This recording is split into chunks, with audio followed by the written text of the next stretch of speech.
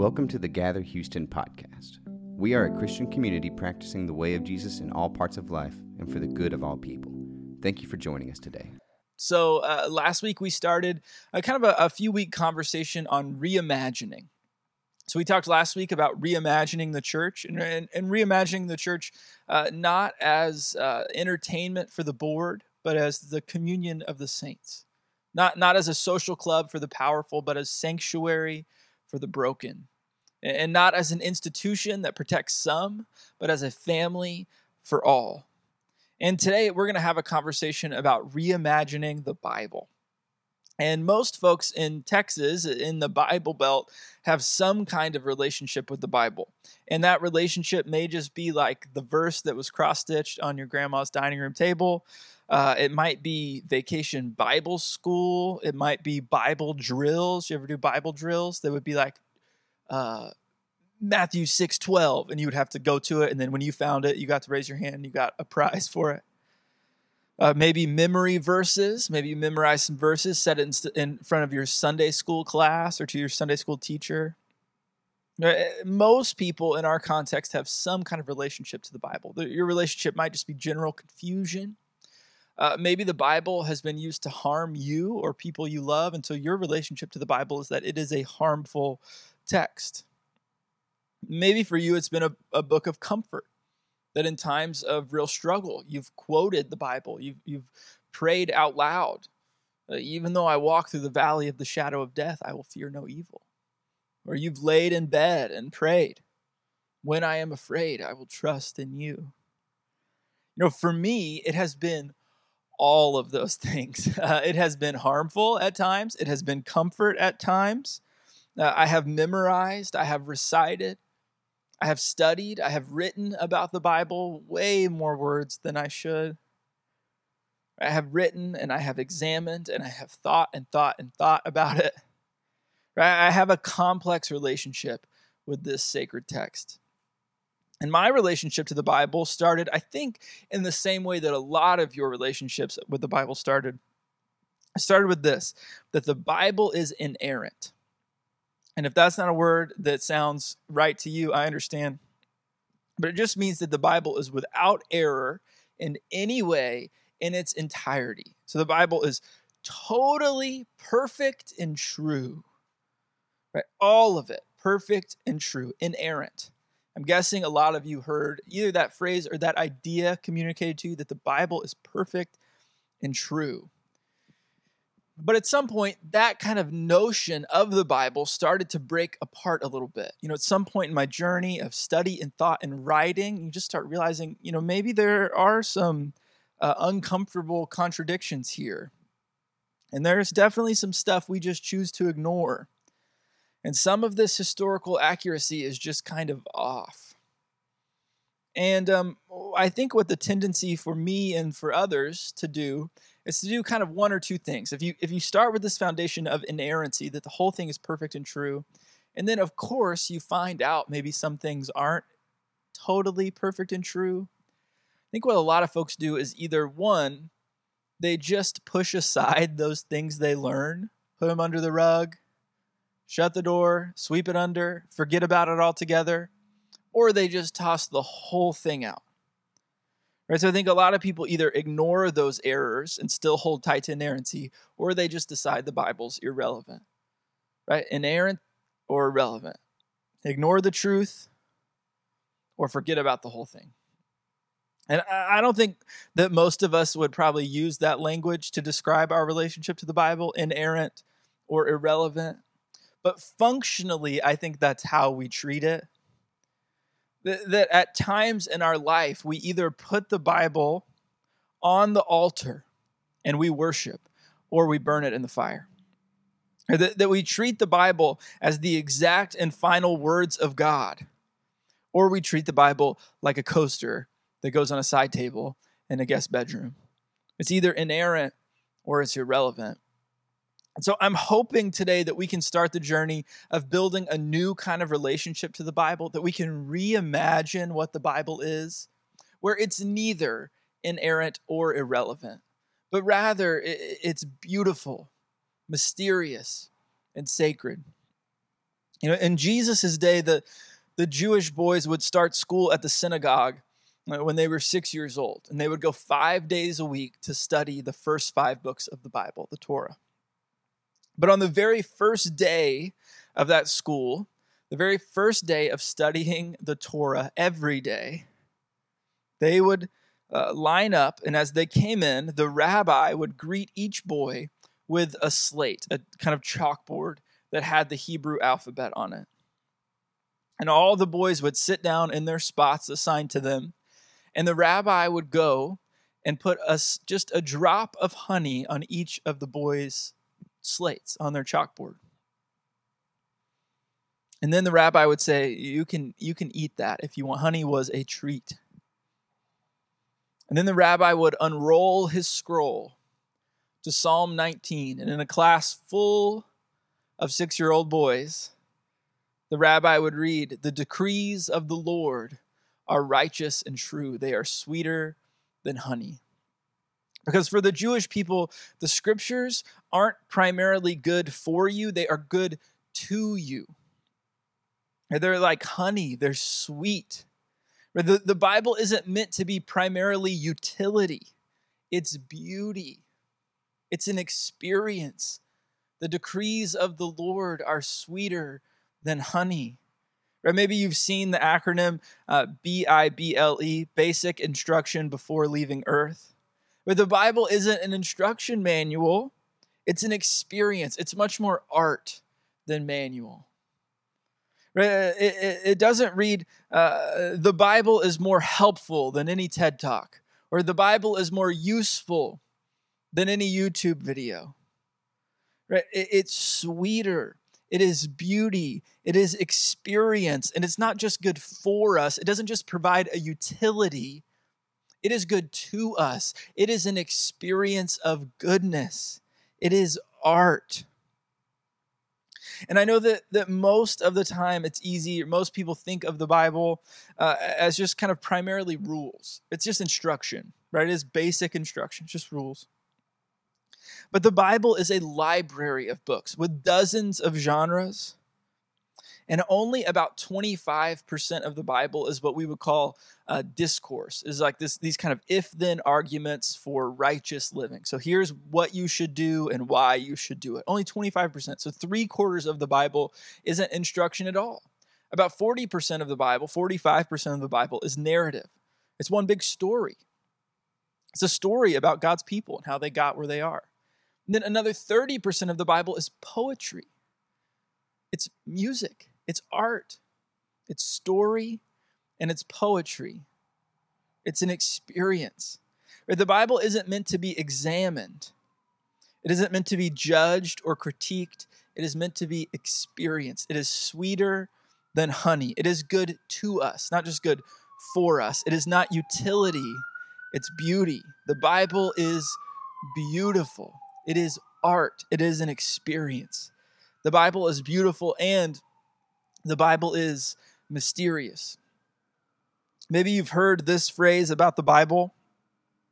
The Bible is clear about fill in the blank. The Bible is clear about immigration.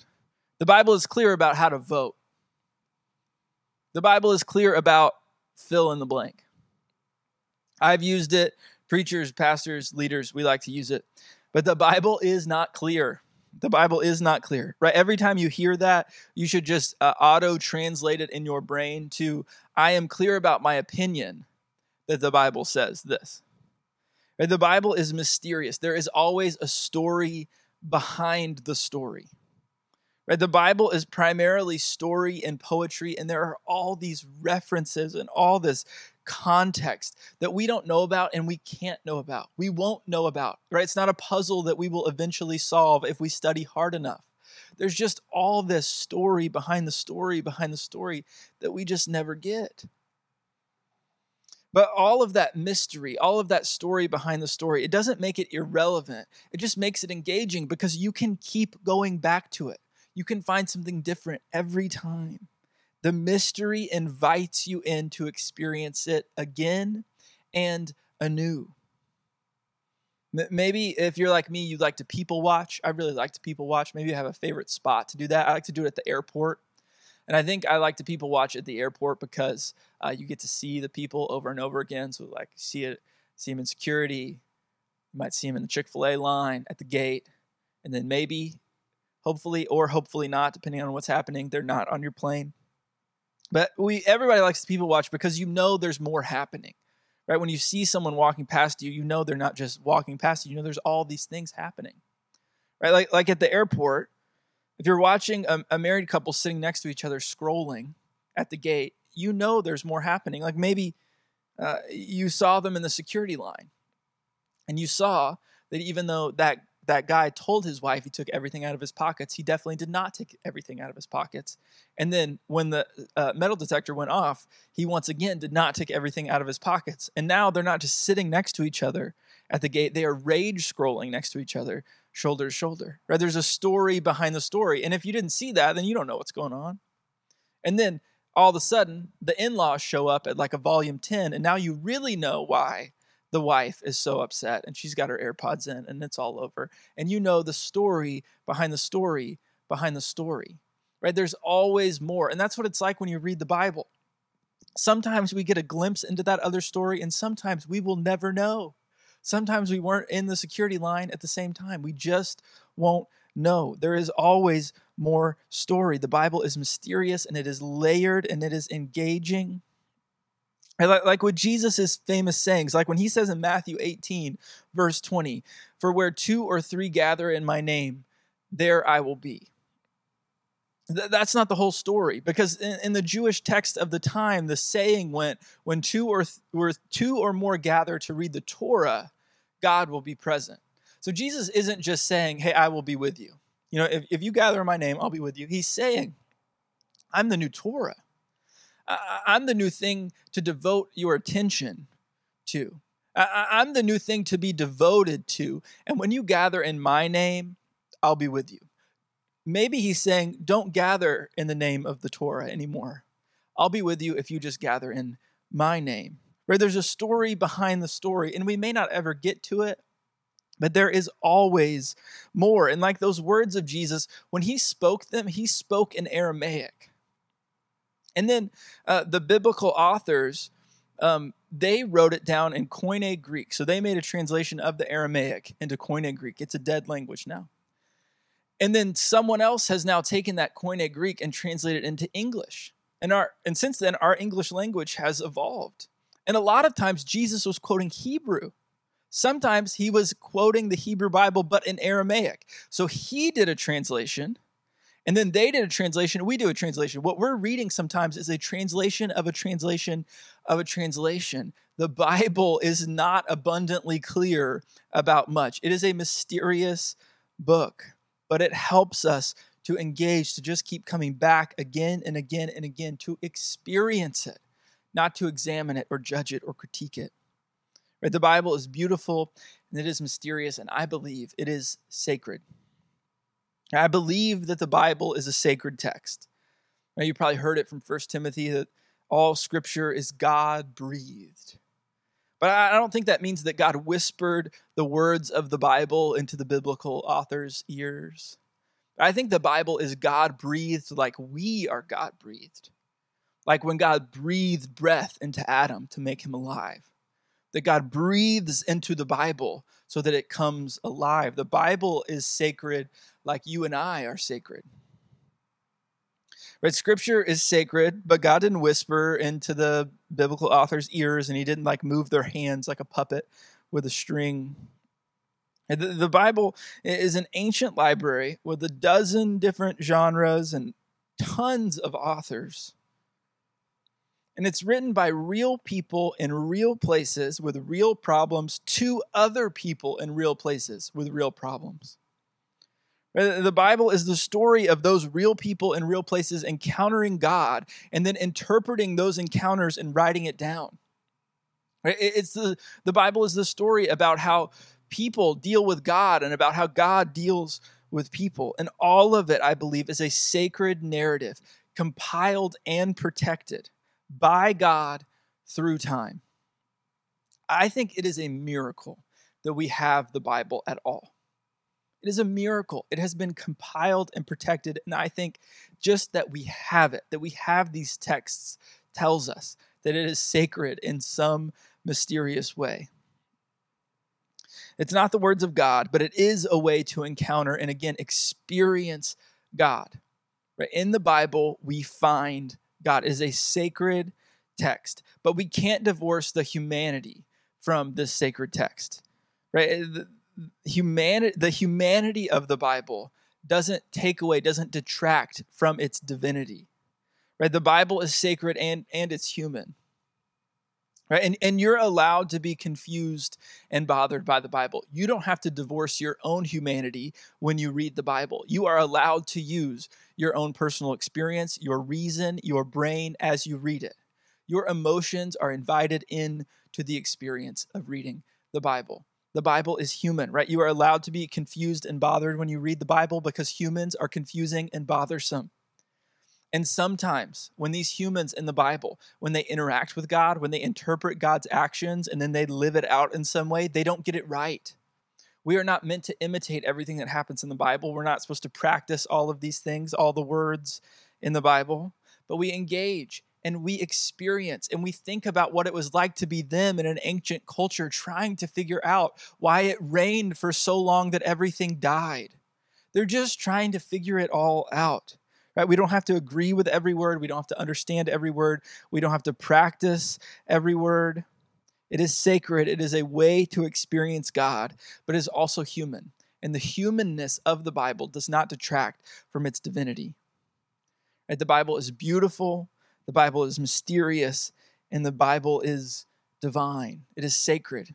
And we build a relationship to the Bible that is neither inerrant or irrelevant by seeking to experience the Bible, not judge it or critique it or examine it. We just experience it for what it is, as a beautiful text, as a mysterious text, and as a sacred text. So for you, what is your relationship with the Bible? If the spectrum of relationship is inerrant to irrelevant, where do you kind of fall, right? Or another way to say it, right, is if the spectrum is like coaster to idol, right? Do you worship it, or is it dusty on a bedside table or in the drawer because you feel like it's kind of weird to just keep it out? Where does it fall? Where do you fall on the spectrum? And then of these ideas that the Bible is beautiful, the Bible is mysterious, the Bible is sacred, which one of those for you is like the easiest for you to hold on to? You just say, that makes sense to me. I like that. Which of it for you is just the hardest? You say, I don't know. I don't know if I can get there.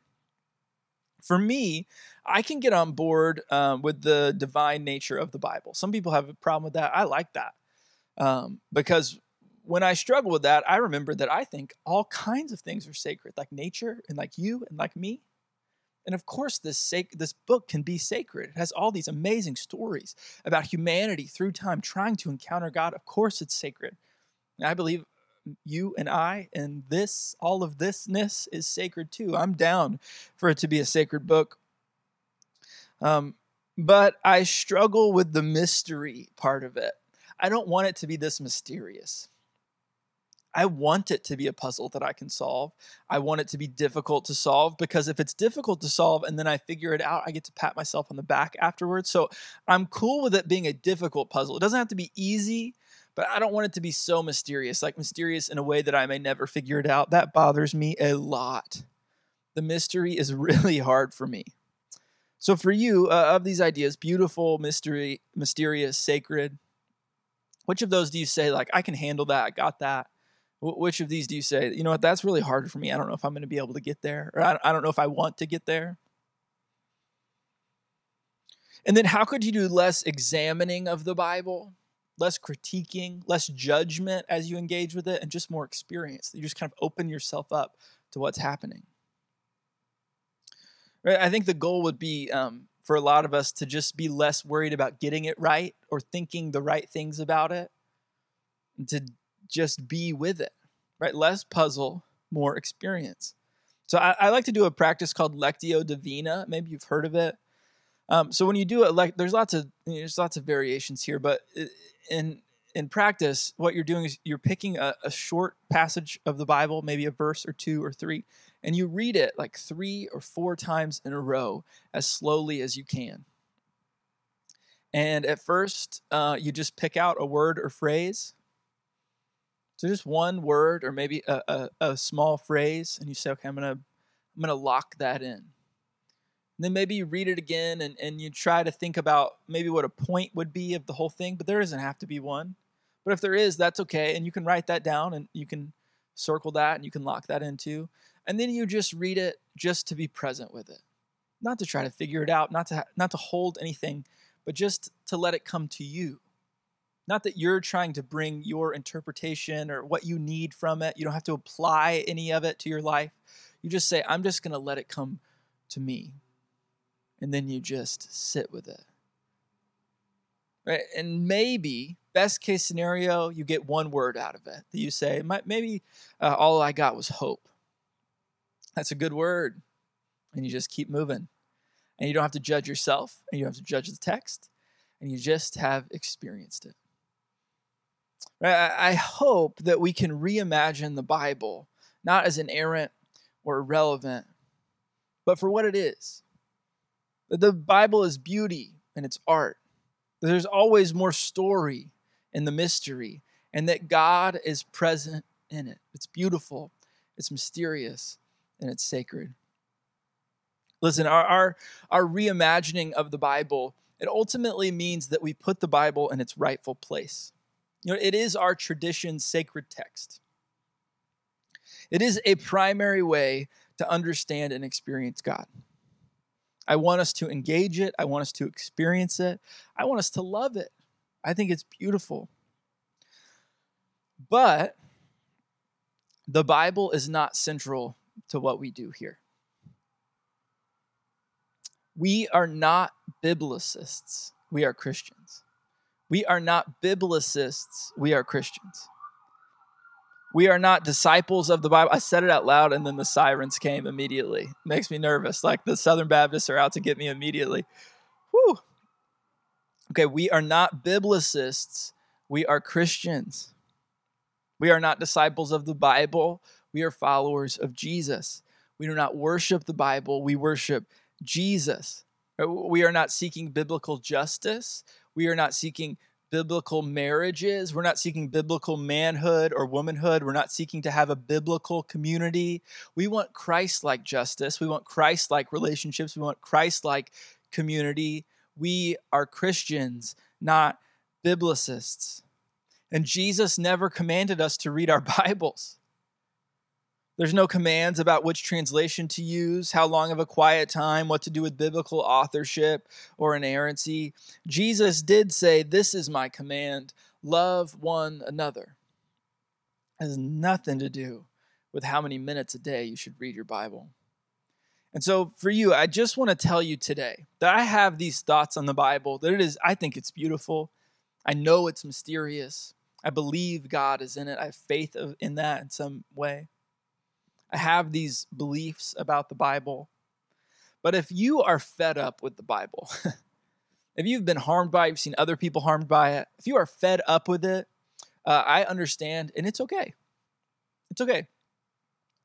If you are triggered by the Bible, I understand, and it's okay. If you are angry at the Bible and at the way it is used and politicized and leveraged, I understand, and it's okay.